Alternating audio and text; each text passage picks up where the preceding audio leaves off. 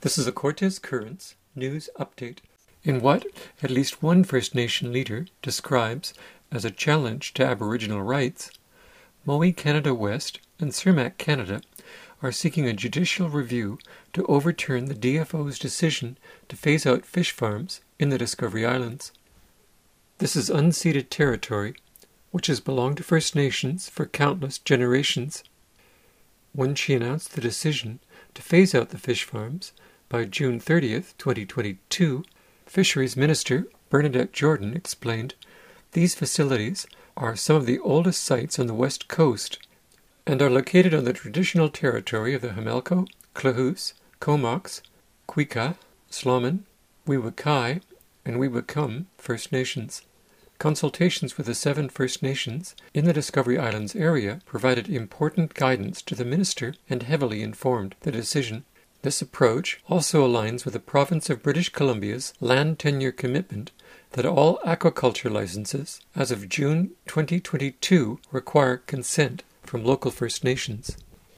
David Camille, Managing Director for Cermak Canada, issued a press release stating the judicial review he was seeking focuses on the conduct of the DFO and the Minister of Fisheries. He added, "We respect the opinions and rights of First Nations in the Discovery Islands region. As a supporter of the United Nations Declaration on the Rights of Indigenous Peoples and the reconciliation process, Cermak recognizes the inherent Indigenous rights and title of local First Nations in whose territories we operate. The judicial review brought by Cermak is meant to allow time for Cermak to engage with those local First Nations regarding our operations in their territories." Chief Darren Blaney of the Hamelko First Nation told the Campbell River Mirror that Cermak's statement is hollow, just words, no action. If the aquaculture industry wants to reinstate the farms, they will have to consult with First Nations, going all the way up to the end of the Fraser, and every other person who gets impacted on the BC coast, he said. The mayors of Campbell River, Gold River, Sayward, Port Hardy, and Port McNeill have all come out in support of the fish farms, protesting the fact they were not consulted.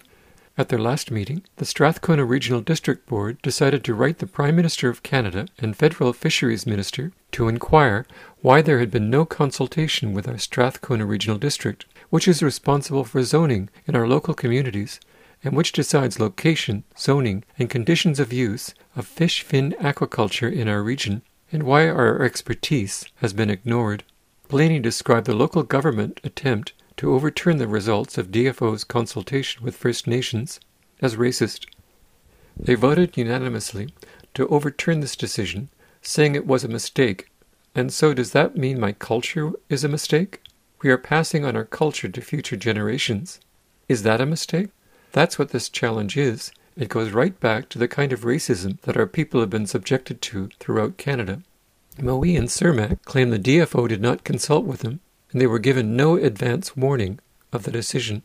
David Kimmel said, Managing Director for Cermak Canada, issued a press release stating, "Salmon farming, like all farming, requires a planning cycle. In our case, this is 60 months, 5 years, to ensure the proper following and rotation of farm sites, coordinated area-based management, and the breeding and rearing of the next generation of fish. It's important to note that this decision will have far-reaching impacts on our overall operations. Although it may only seem to be a closure of 3 farms, this represents about 20% of Cermak Canada's overall production. This will have immediate implications for our hatcheries, our other farms, processing facilities, our customers, and, most importantly, for our employees in the communities in which we operate. At the time of DFO's announcement, plans were underway for the stocking of 2 of Cermak's 3 sites in the Discovery Islands region later this spring, representing a measurable investment by Cermak. This means that the significant number of fish that were destined for these 2 sites are in limbo, as these fish no longer have a farm location in which to complete their grow-out. Mowi has a larger stake in the Discovery Islands, 13 farms, 9 of which were empty when the announcement was made. It had been planning to stock several farms in the spring of 2021. The aquaculture was warned that fish farming could be phased out almost a decade ago.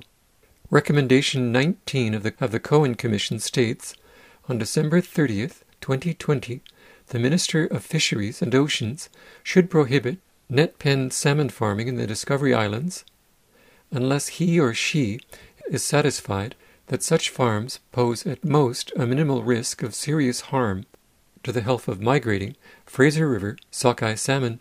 When Fisheries Minister Bernadette Jordan announced the risks were minimal last fall, she said the next step was consulting with First Nations on the options around aquaculture license renewals in the Discovery Islands. This led to the decision to phase out fish farming on December 13th.